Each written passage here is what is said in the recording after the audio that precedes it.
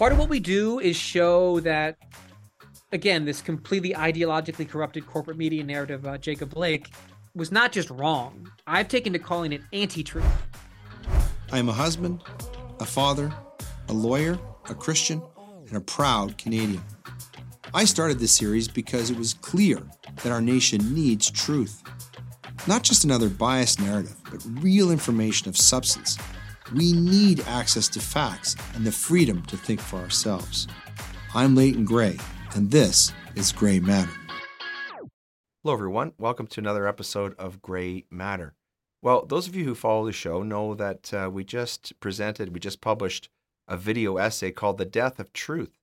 And in that essay, I talk about the distinction between my truth and objective truth and post-truth. And today we have an exciting filmmaker named Rob Montz. He's American, and he's actually using documentary film. He started his own company. He's producing his own movies that really focus on this and the importance of truth in the culture in different contexts. So we're going to talk with him about his company and why he got started, how he sort of arrived in the space where he is right now. We're also going to talk about some of his films, and I can tell you I've seen 3 of them. They're all excellent, very, very edifying, and I recommend them strongly.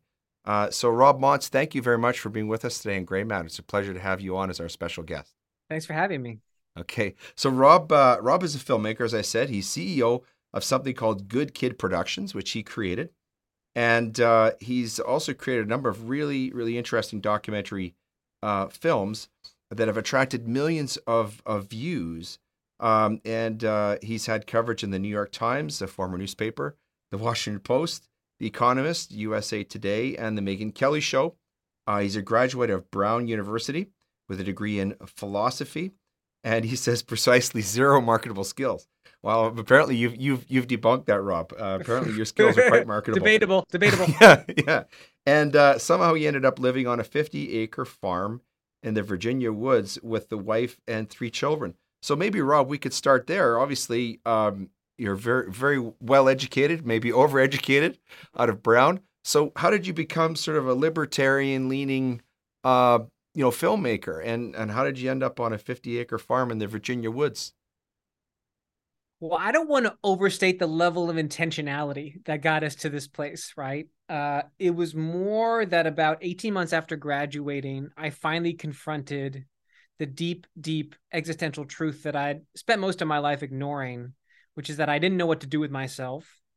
And I was unsatisfied with the current position that I was in, which is in America, at least, if you have an excessive amount of credentials and you're kind of vaguely ambitious and you move to Washington, D.C., 99% of the time you end up in corporate communications, because that's where the ambitious people with excessive degrees but no hard skills go to make some money, right? Mm-hmm. I can't fix anything. I don't have any science degrees. I'm not going to make any biotherapeutics, but I can make some words that are going to be compelling to people. And the job that I had was a corporate communication shop that I wouldn't say it stirred my soul. I didn't find it particularly satisfying, but I had absolutely no idea what to do. And the only advice I was getting from all the people around me and other people that were in a similar position that were in a similar existential rut was to go to law school. It's like, I feel like I ought to be more intentional. And I had always loved film. I'd loved documentaries. And I didn't want to go to school. So I ended up applying for a very small fellowship with a libertarian nonprofit. And specifically, the idea was I was going to make my first film and teach myself film while I was doing it. And again, one of my great advantages is that I'm blindly self-confident and completely overly optimistic about my own skill set, which sometimes that can be a great asset. Sometimes it can be a great liability. In this particular instance, it ended up being an asset because I decided what I wanted to do was pick apart the North Korean propaganda apparatus. I'd always been fascinated by North Korea, obviously. Mm-hmm. And one of the central mysteries of the North Korean regime is that every couple years, all the smart foreign policy pundits in America predict its imminent collapse. And for decades now, North Korea has been defying those predictions. And it's interesting. Like, Mm-hmm. I always thought, like, why is that? And anyway, over the course of the documentary, talking to a bunch of experts and actually traveling to North Korea myself about 10 years ago, I spent 10 days there filming in Pyongyang. You figure out that one of the essential elements of the regime's resilience is its propaganda apparatus, its ability to tell a certain story to its Right. population Mm-hmm. that does actually elicit a sense of organic loyalty to the regime. Right. And that did well enough. I mean, I'm embarrassed about it now, technically, because I didn't know what I was doing. But I think that actually set the paradigm that I've been iterating off of ever since, which is trying provocative, contrarian, story-based analysis that's meant to be kind of visually and aesthetically propulsive, tackling topics other people won't tackle, but with the level of ideally, emotional sophistication and storytelling ability that hits both the head and the heart. That's the idea. That's the aim. That's the ambition. So how did you get started with Good Kid? And where does Good Kid come from? Interesting title. Well, it's I had done well enough freelancing for YouTube channels that we got the opportunity to start our own channel with our own production company. So all the documentaries we're going to talk about now are available on the Good Kid Productions YouTube channel. Okay. And it's meant to be, it's kind of a ironic double meaning, where to a certain extent, because of our, reasonably described conservative politics, we do believe in abiding by the script one inherits about the good life, right? It turns out all the boring, cliched advice you receive from grandma, grandpa about like work hard, engage in a faith community, invest in your friends, invest in a family, that formula for human flourishing has been tested over eons and is correct. And is it Wow. absolutely correct, bro? Right? That's So on one something. hand, you do want to be good. On Yeah. the other hand, if down in America, and it's even worse in Canada, we are in active rebellion against the dominant political orthodoxy, at least in the elite corridors, right? At least Right. at Brown Yeah. University and other elite in Washington, D.C., New York City, right? Yeah. Yeah. So, in a certain sense, we're not very good. I mean, not to put too fine of a point on it, but we're not good. We're not good. And we question the conceptual framework that defines good in these spaces. And part of what we try to do is pick that apart and deconstruct it. Yeah. So that's my excessively literal interpretation of the name of our company. That's a great introduction to your documentaries, and it actually aids my understanding of them, deepens my understanding of them. So let's start with the one let's talk about the presidency of the United States.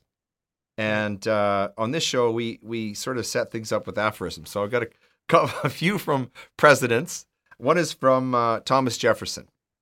And he wrote something a long time ago. You probably heard this, Rob, or read this, that the two enemies of the people are criminals and government.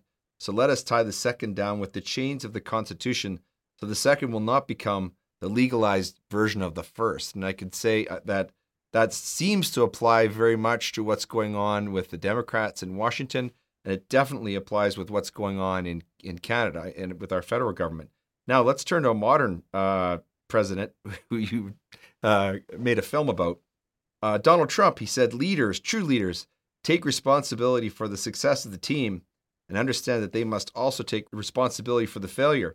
He also said, I think the only difference between me and other candidates is that I'm more honest and my women are more beautiful. Let's talk about the presidency. You made this film several years ago on the power of the presidency. It's called Trump as Destiny, Why the Reality Show Presidency Was Inevitable. You want to talk about that a little bit? First of all, about the title, and what's the concept of the film, and what were you trying to present in that documentary? What's the thesis of it? Modern Americans would not be able to recognize what the presidency was intended to be in our founding, right? I mean, it's not surprising that a group of these Enlightenment era hyper-rationalist American rebels, when they're setting up the back end programming for this new government, after having just thrown off the chains of imperial Great Britain, built in a lot of protections to ensure they would never have a king again by design, never have a king again, no kings. The whole idea with America is that it's not a utopian project. It doesn't have some naive conception of human beings as infinitely perfectible or any human as perfectible. Everybody's flawed. Everybody has the worst angels of their nature. Build systems to account for what human nature is, not what you wish it would be, right? And so by that, the way that they designed the presidency is actually remarkably limited in what its powers. Right. It's the chief executive officer, but it's mostly there as a check against the popular passions of Congress, which is supposed to be the organ of government that does most of the heavy lifting when it comes to legislation, because that's also the most democratically sensitive organ in our tripart American federal system. Right. And what the documentary does is it shows how and why and who pushed the presidency from that, which is an extremely modest conception of what this office is, to what it's become today, which is like all-purpose God King, CEO of the economy, savior of the national soul, your best friend or your worst enemy, the devil. It's like moronically mythic language that's attached to people, even boring presidents like Biden, like what we got now. But when I made that doc, it was in the heyday. I was still in Washington, D.C., and the city was still traumatically reverberating from the election of Donald Trump. And all the headlines were about how this was completely unprecedented, that we've never seen anyone like this before. And then if you picked it apart a little bit, though, Trump at the time was extremely good at selling himself as a savior. I mean, he very famously said, "I alone can fix it." Right. He talks about how the nation's doomed if he doesn't get elected. And far from being anomalous rhetorical excesses, that to me felt completely in line with the way that his predecessors of both parties had sold themselves as well. Like, you want to look at Barack Obama's rhetorical legacy, and you're going to call it, like, was Obama defined by a modest or moderate conception of the presidency? Of course not. And part of what the doc is about is it's extremely unhealthy to infuse that much mythic energy into this office of one man, because it doesn't have the normal checks and balances. Now, the ultimate irony is this. Now we're at the conclusion, where we've seen the first 4 years, I don't know, of the Trump presidency. And while being rhetorically maximalist in how Trump talked about himself, he actually was one of the least aggressive users of executive authority of the last 100 years, which is very interesting, both in terms of the formal uses of the power, but also any attempts for the White House to sort of annex powers that are duly accorded to other chambers. A lot of the time, I mean, I'm not the first person to point this out, Trump, it seemed like he was operating as if he wasn't president. It was like he was just a commenter on Twitter. How do you account for that, Rob? Why would that be? I mean, I don't have he's like a dysfunctional narcissist. I mean, that's why. And he's not a fascist. He's not Mussolini. He just likes attention. And he has a certain genius at directing attention, right? A certain charisma. Yeah. But I don't bro, it's like people are still talking about how he was a unique fascist threat. In America, we had a virus that came from China, the great Satan in the Trump worldview, China. And he is given a golden, once in an opportunity to impose an authoritarian vision on America. It's like this novel virus. Everybody's ready and primed for lockdowns, extended lockdowns. And what does he do? He essentially turns over all the COVID power-making authority in America to Anthony Fauci and some other unelected bureaucrats that actively hate his guts, right? He chose consciously to reject the powers that could have been accorded him under those extreme circumstances. And just to finish this up, on the flip side, there are presidents that get immunized from critical inquiry because of that kind of distracting mythical aura. Right. A guy like JFK, who even today in America, I'm sure he's famous enough in Canada. Oh, he is. Yes. Is our Camelot young Jesus God, like shot down before he could bring healing to the country. Right. If you look at his actual record, and he's the guy who's amping up American involvement in Vietnam, and he's sicking American intelligence apparatus against his Republican opponents. No one talks about this. Nobody knows anything about this. Things like the Yeah. Cuban Missile Crisis were not instances of JFK's heroic Camelot leadership. He actually incited Russian aggression in Cuba because he and his brother were completely obsessed with Castro. And to put even a finer point on it, zoom to his most charismatic successor, Barack Obama. Obama was able to get away with a lot of gangster stuff, particularly in foreign policy, because the media wouldn't question his uses of authority because they saw him as this, racially healing God King, Mm-hmm. particularly his use of signature drone strikes, which occasionally were used to wipe out American citizens, essentially went uncriticized during his time in office because of that distracting mythic halo around him, right? Right. Like Obama did the things that people were worried Trump was going to do. And we still, in America at least, still have not really come to account for it. I mean, No. particularly the use of drones and the use of military power in ways that are clearly extra constitutional. It's still like nobody talks about it.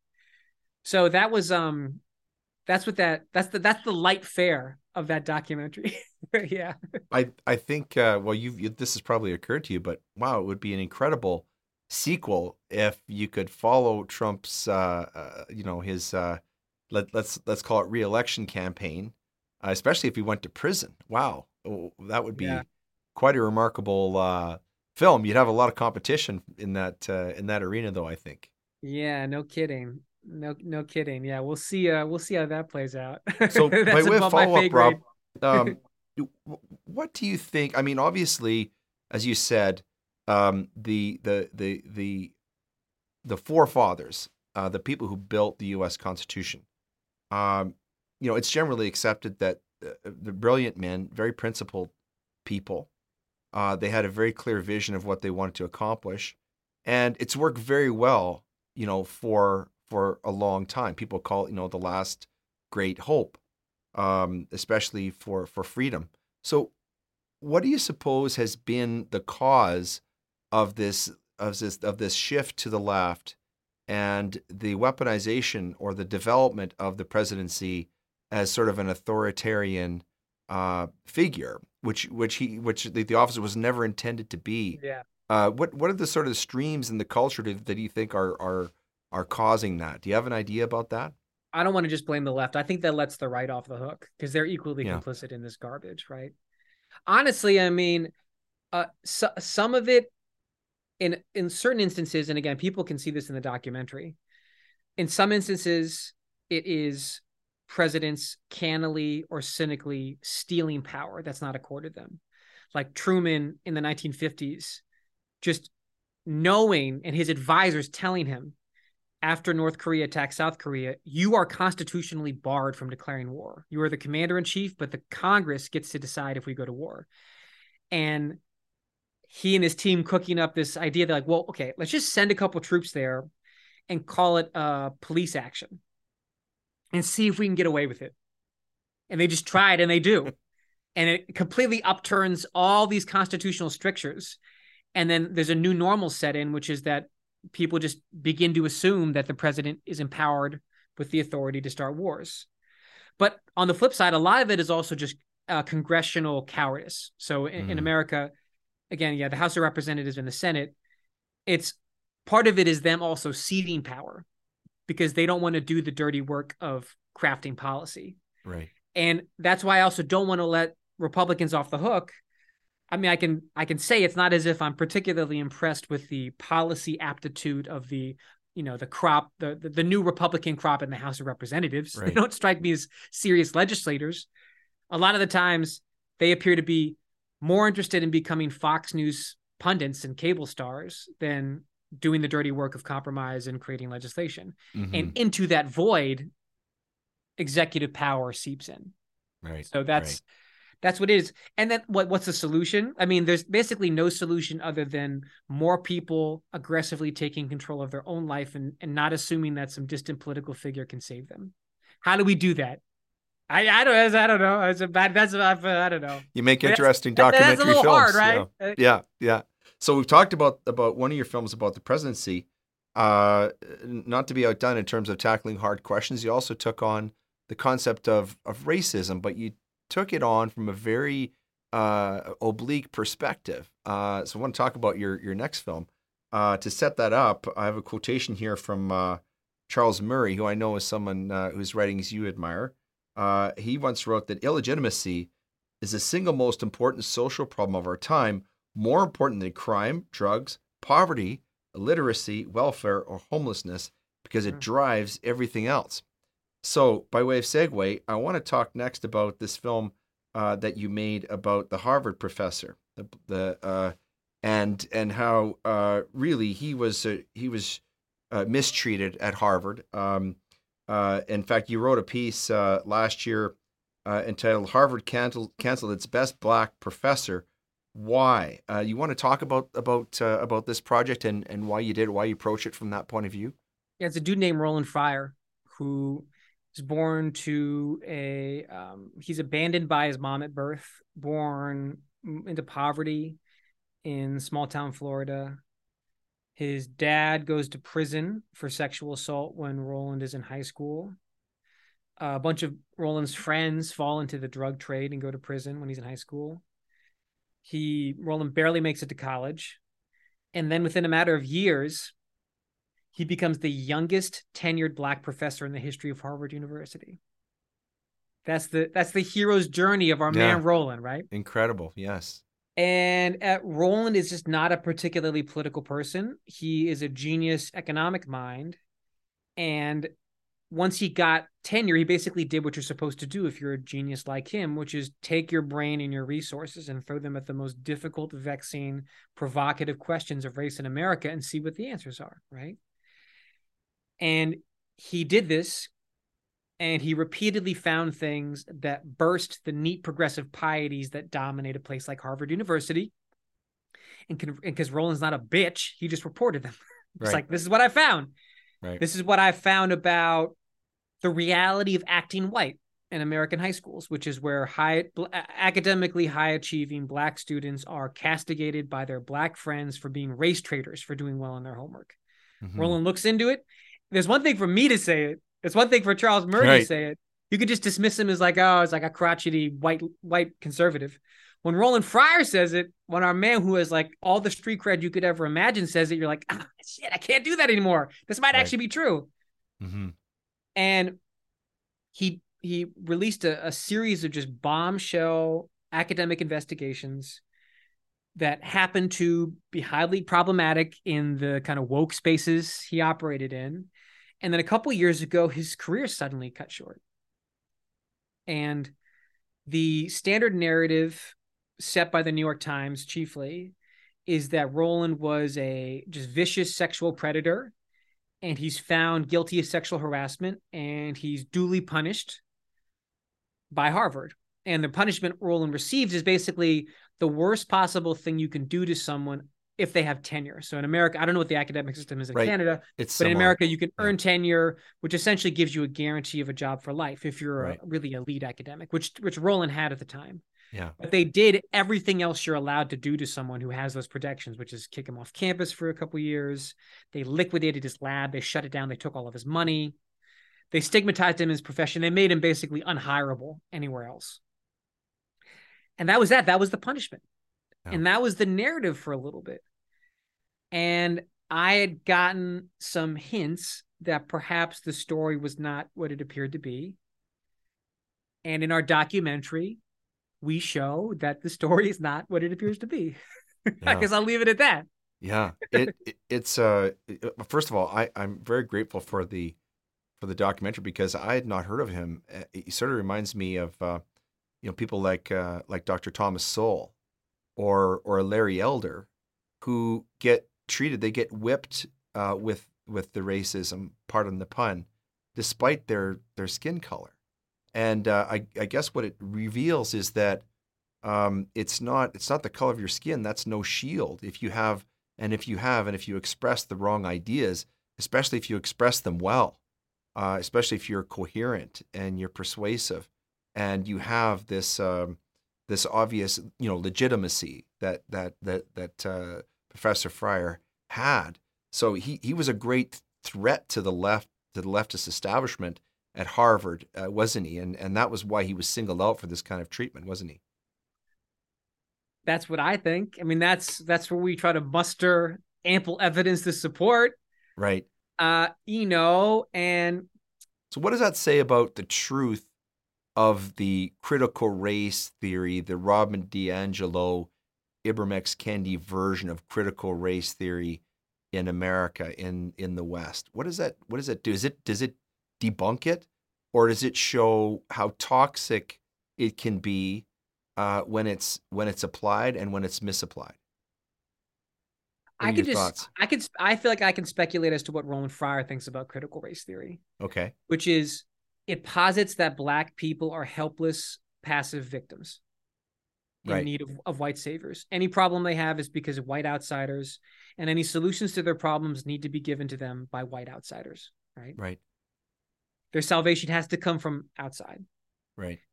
And B, critical race theory is mostly pure intellectual masturbation, completely unconcerned with the material well-being of actual Black people. Yeah. It's an intellectual fad that tenured professors have the luxury of indulging in indefinitely, particularly the white professors. They can indulge in this garbage to perform their allyship, to show that they're a good white person, and their Black colleagues can dutifully receive this wonderful self-sacrificial love from this white ally.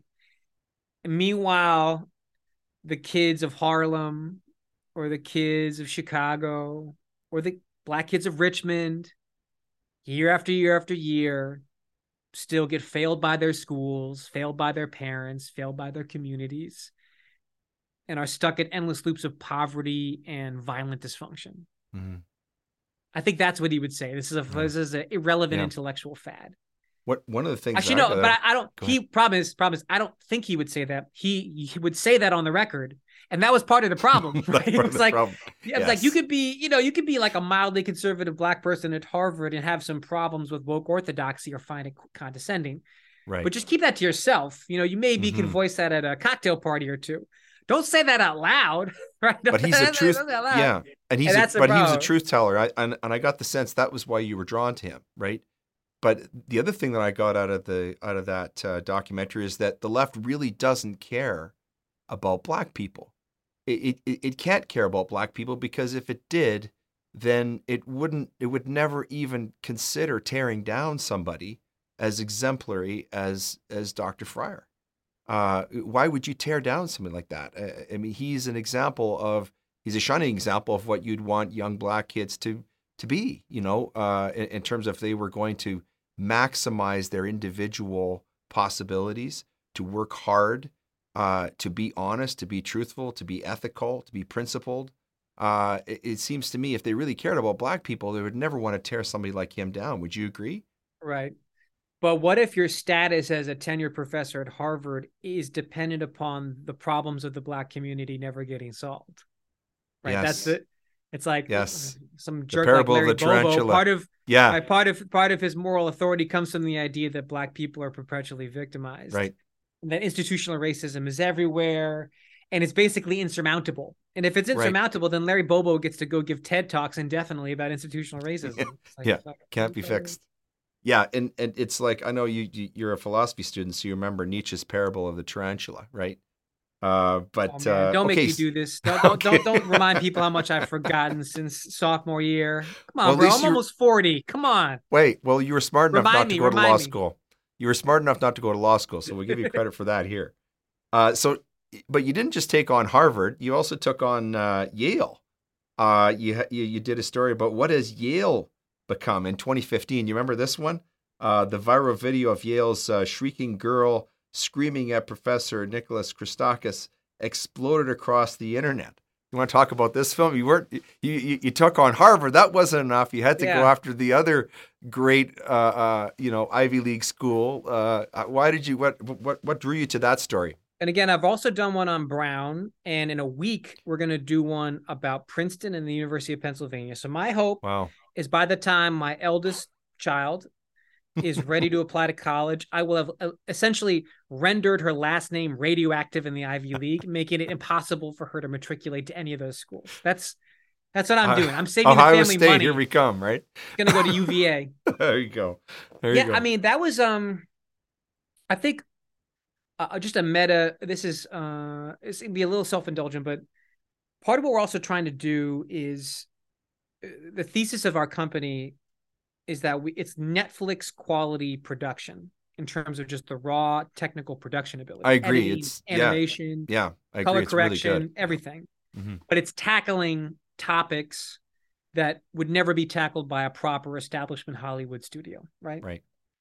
But also part of the ambition is wanting the craftsmanship of the storytelling. So a lot of our heroes and inspirations are people that are not particularly political, that we just find to be incredible storytellers, including Canada's finest Malcolm Gladwell, who I like, despite the fact that everybody else in my orbit hates him. I like him. I listened to his podcast. I know he got like defeated by Douglas Murray and Matt Taibbi recently in a high profile. I don't care. I like him. I think find he's him a Harvard. charming. I think he's a Harvard guy, Rob. Gladwell I'm is. not. He might as well be. He Yeah. might as well. I mean, he's a New Yorker Yeah. guy, like Yeah. which is the same thing. That's all part of the cathedral. So, but he's a wonderful storyteller, and just the way he can take stuff and kind of deconstruct it and take a thing you think you understand and show it from a different angle, and Right. and that having it kind of reveals a hidden truth.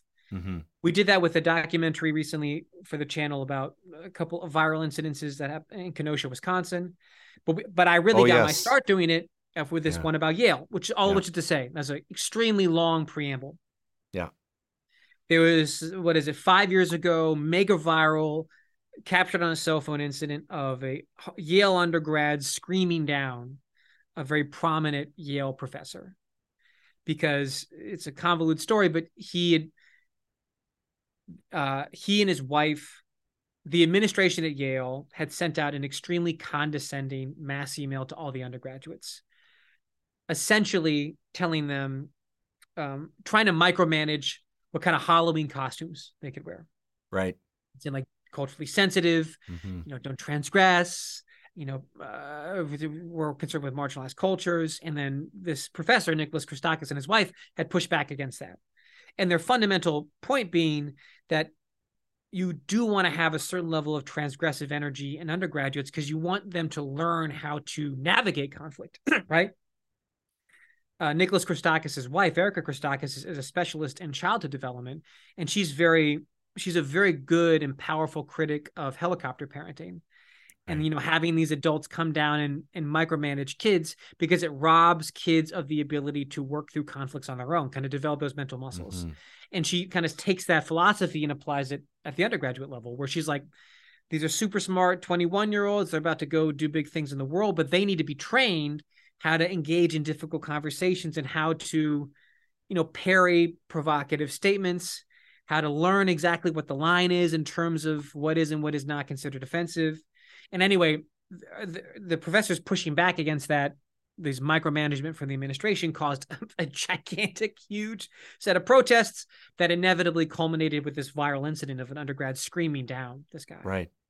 Right. And what we tried to do is show the standard issue conservative lines about this being a matter of free speech or free expression kind of miss something deeper, which is what exactly Yale offers undergraduates.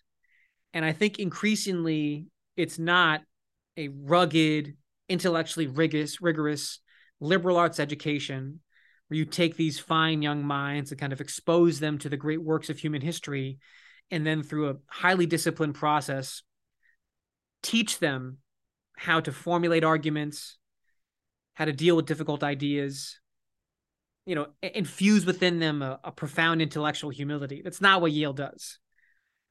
I think it's become much more of like a gilded summer camp. You pay a lot of money to go there and you expect to be serviced as an undergraduate. You expect to be affirmed. You expect to be flattered. You don't expect to be challenged. And it's that milieu, that mentality that infuses that viral incident. And we do a kind of deeper structural analysis of what Yale is and how kind of that incident was almost inevitable given the set of expectations that undergraduates have there. It shatters a lot of illusions that people have about, not only about universities, but about, these Ivy League colleges because the idea of a liberal education is that you get exposed to things that you don't know, that are outside of your own experience. If you come from a small town in North Dakota, or you're from New York City, you have an individualized experience of life based upon where you're from and the people you know and and the things that you've been exposed to. But the idea of going to university is to get introduced to all the things you don't know, the great thinkers, to have this sort of strongest steel is forged and hottest fire concept of debating ideas. And your film really shattered that vision. It really shatters people's ideas about what college life is, especially for parents who maybe have never been to college or went to college during a time when it wasn't like that. Was that sort of why part of the reason why you made the film is to sort of tear off the the cover and show people what's really going on at these schools? It's not just that; it's also those people, the elites are the people that end up running the country after they graduate. Right. And Yeah. it'd always been an assumption that they grow out of it. They grow out of this kind of woke phase. Well, I think it's on the average, particularly elite college campus, the percentage of like hardcore, dickish, authoritarian activists is like only about 10%. Mm-hmm. The vast majority of undergraduates are not particularly political, but they know that they need to keep their heads down if they want to have smooth ascension in the American meritocracy. So they kind of learn to capitulate. They learn to abide by the rules and also kind of mouth whatever empty political slogans they're expected to mouth if they want to ensure that they get a junior analyst job at Deloitte or whatever dumb aspirations they have, right? Yeah. And the problem is that's what they get trained in. That's the milieu they get trained in. And they bring that to the workplace. It doesn't get burned out of them. Mm-hmm. And when enough elites in institutions of authority, you have enough elites that take over these institutions of authority, like it's a recipe for catastrophe. Mm-hmm. And frankly, I think that's a big reason why the summer of 2020 in America was an epic catastrophe. I mean, not to get too into, but in our country, we had a combination of obviously COVID lockdowns, extreme, like, the incineration of businesses and destruction of people's livelihoods, shutting down schools, fueling a epic increase in child abuse, epic increase in drug overdoses, in combination with our mass racial reckoning, our post-Floyd racial reckoning. Right. So that's a great segue into your next film I want to talk about. Let's talk about The Broken Boys of Kenosha. Obviously, everyone's eyes, I mean, certainly in the United States and in Canada, were just riveted to the Kyle Rittenhouse trial not so long ago. And you made this really interesting documentary of The Broken Boys of Kenosha. What drew you to that story, and why did you think that was important to document it? Right. So we're right. That's exactly, we're in this lockdown, pressurized racial justice moment of the summer of 2020. And a week after George Floyd, this guy named Jacob Blake gets shot by a police officer on the north side of Kenosha, Wisconsin, which is like a small bedroom community. Gets shot by a white police officer, and someone captures the shooting on a cell phone. That like 8-second snippet gets uploaded to some social network and instantly goes viral. And it's not an organic virality, though. It's every elite coastal mainstream corporate media institution, other than like Fox News, was desperate to find the next George Floyd. They're desperate for it. They're fiending for it. They're craving for it, right? Because they're in this moment of grand racial reckoning, and tens of thousands of people taking to the street to denounce America's horrible institutional racism. And they basically convince the majority of the country that this shooting, is George Floyd 2.0. And as a result, 6,000 outside protesters descend on Kenosha, and over the course of 3 nights, incinerate large portions of the city. On that third night, that's the night that Kyle Rittenhouse comes down. Mm-hmm. He picks up an AR-15 in a medic bag and goes to Kenosha to protect a used car dealership. So these two mega viral news incidences are intimately intertwined. And Kenosha has this rare distinction of being a place that birthed 2 mega viral news incidences in the matter of just 72 hours, right? Mm-hmm. Mm-hmm. And part of what we do is show that again, this completely ideologically corrupted corporate media narrative about Jacob Blake was not just wrong. I've taken to calling it anti-truth because they so flagrantly misrepresented what happened, both within those 7 seconds of the viral news clip and the 2 minutes before and the 2 minutes after, the things that didn't make the frame, that if you're an outside observer, you would draw the exact wrong lessons as to what needed to be done to improve the lives of both Jacob Blake and his kids, right? Right. But we also hit the right because I think there was an overreaction on the right side of the political spectrum. And for when Kyle Rittenhouse goes down, it becomes just kind of enforced orthodoxy that Kyle Rittenhouse is nothing other than a Second Amendment martyr. He's like this baby-faced gun right activist who is a true American patriot and was just there to protect private property. And anything, if you say anything other than that, you must be like a neo-Marxist, non-binary, trans woke activist, right? And both of those neat partisan narratives missed the true tragedy of what happened in Kenosha. And what we found was this shared trauma between both Jacob Blake, Kyle Rittenhouse, and basically the two other main characters of the Kenosha tragedy. Mm-hmm. And we can get into it if you want. I mean, but that's the. Well, let's get into it. I'm interested. This is very. So I don't want to give away stuff. Too much. I want to Okay, intrigue the audience to watch. But fair enough. I'll say this: in America, 1 out of every 3 boys is raised without a dad. It's substantially higher. It's worse in Black communities, right? It is worse in Black communities, but it's very bad in white communities as well, which tends to get overlooked in conservative spaces, right? Mm-hmm. And we're tied with the UK for the highest rate in the world in terms of rates of fatherless boys. Really?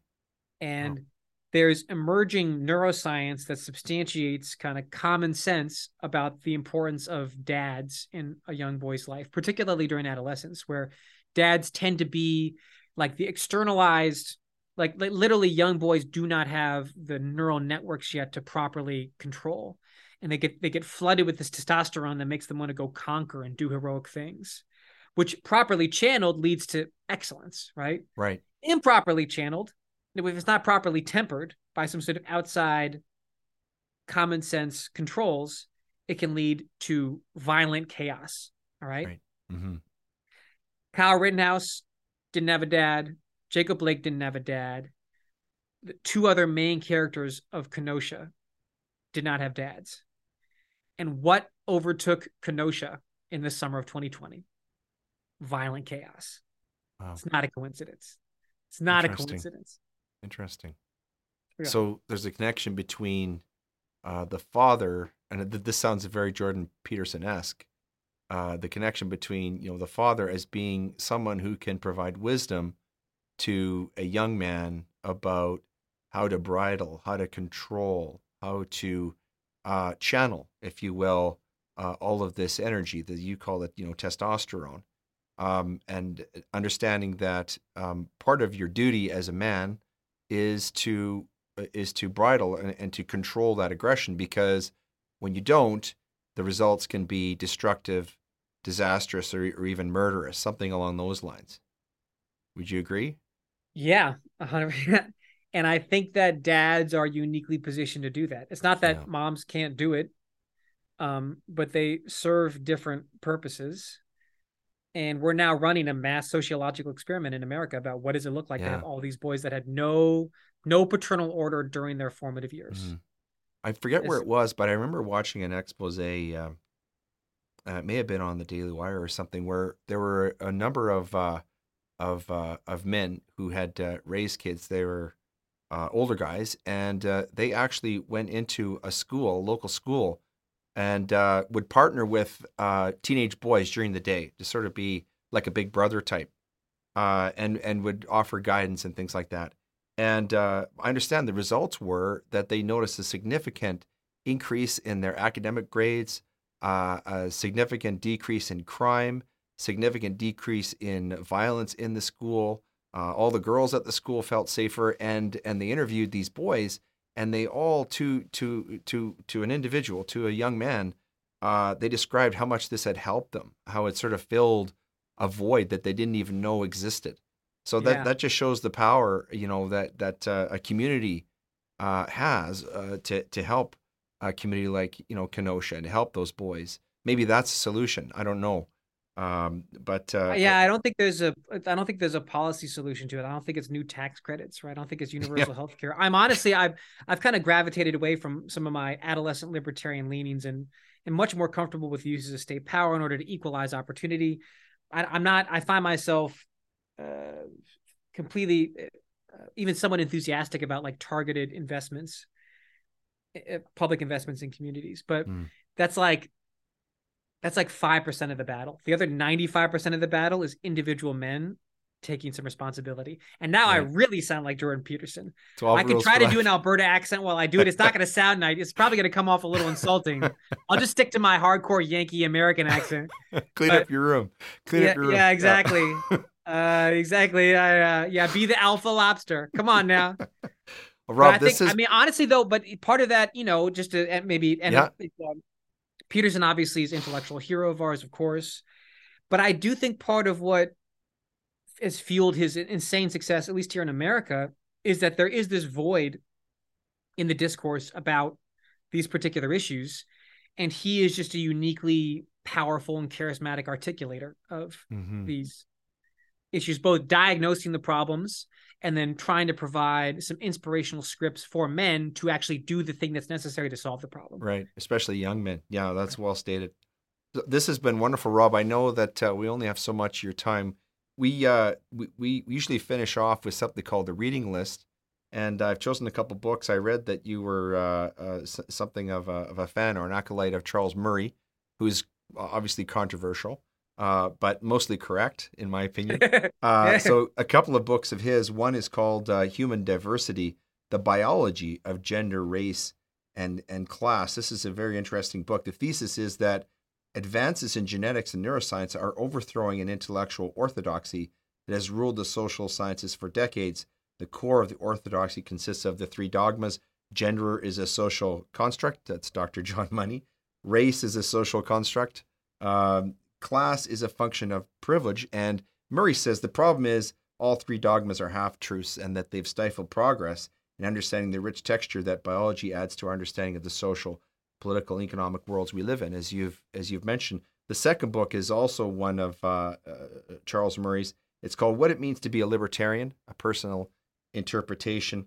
And here he says that the description is he combines the tenets of classical libertarian philosophy, of which you're obviously a fan, with his own highly original, always provocative thinking. Murray shows why less government advances individual happiness and promotes more vital communities and a richer culture. By applying the truths our founders held to be self-evident to today's most urgent social and political problems, he creates a clear, workable vision for the future. So, Rob, if you wouldn't mind, would you mind leaving our viewers with a selection of whether it's a film or a movie or a website or a book that you think would help our viewers maybe advance their understanding of some of the topics you've been talking with us today? You know what they should read is my favorite Charles Murray book is his least famous. It's his book called Real Education. Ah, And we actually got a chance to interview him on the channel about it as well. It's the most popular interview we've done because I think it really strikes a nerve. And what it does, it avoids most of the issues of his that tend to get him in trouble. And it's just like he basically says, here is what we know definitively scientifically about IQ, what it is, where it comes from, its degree of malleability. right. And what he shows in very careful, precise, but kind of devastating Charles Murray prose is that taking the science of IQ seriously requires radically re-envisioning K through 12 education. Mm-hmm. Just a lot of K through 12 is built on some dangerously optimistic and naive conceptions of human intelligence, that it's either not real or that it can be modified through, intensive instruction or the right pedagogy.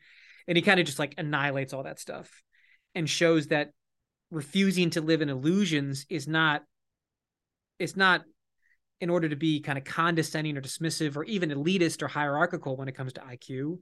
It's in order, you need to free yourself of delusions so you can craft an education system that genuinely does aid people in human flourishing. Yeah. And so he has this book about this. It's only maybe 200 pages long. Mm-hmm. You'll finish it in a day because it's one of those, it's a Gladwellian kind of thing where Right. within a page, like, oh my God, like my whole life is a lie. Like everything I thought was true is like, this is ridiculous. And he hints at some solutions, but he doesn't have a lot. But he will. The book ends. It will convince you that K through 12, I think in both of our countries, is premised on a series of very dangerous and counterproductive lies Yeah. and false Yeah. assumptions. And he drowns you in data. And one thing Yeah. I did read that book, and it was remarkable to see how you could take the IQ results and overlay them over academic performance, and then overlay that over, economic outcomes and things of that nature. And it was just so consistent. It was really remarkable. And Right. and he's so talented for being able to express that in such a coherent and persuasive way. He And really is a unique intellectual. and he gets kind of criticized because people are like, well, what are you saying, that people that are on the higher IQ distribution are better than people on the low IQ distribution? And he's like, you even asking that question means there's a false moral Right. assumption embedded in your question, which is that IQ has anything to do with moral worth, Right. anything to do with human dignity, anything to do with the quality of a person, which it doesn't, because it's mostly completely outside of people's control. Right. And that, I mean, he basically thinks people that are on the lower part of the distribution, you are robbing them of satisfying professional opportunities in the current K through 12 system. And he also says people on the higher end, you're robbing them of the opportunity for them to be intellectually humiliated. He actually is very big on it. He's like, let's say you got lucky, you're like in the top 5 to 10%, whatever. It's extraordinarily important, particularly in college, that you confront minds that are greater than yours, which I Amen. definitely did. Me and too. that you be infused in your marrow with this notion of your own intellectual limitations. Yeah. Because if you don't, Right. if you bring that arrogance into the world, well, then you get lab leak and COVID lockdowns. But we don't have time for that. Well, Rob, this has been just wonderful. I'm so grateful for your time. Your films are brilliant. I recommend them highly. I'm looking forward to your seeing your next project. Can you give us a hint about what you're working on right now before you go? We thought it was done. It would come out tomorrow. It turns out that I suck at my job and it needs a week more of work. But we have a week from Monday, like Monday or Tuesday on the channel. We have these 3 case studies of people that were censored very similarly to what happened to Roland Fryer. And the first 2 will be releasing in a week. And then the next one will be releasing a couple weeks after that. So it's kind of several more case studies of kind of covert dark arts cancellations of dissident professors in elite higher education. Excellent. Well, we'll provide all the links so people can find you and can find your outstanding films. Thanks so much for taking the time to be with us today, Rob, and best of luck in your future projects. Thank you so much for having me. I appreciate it.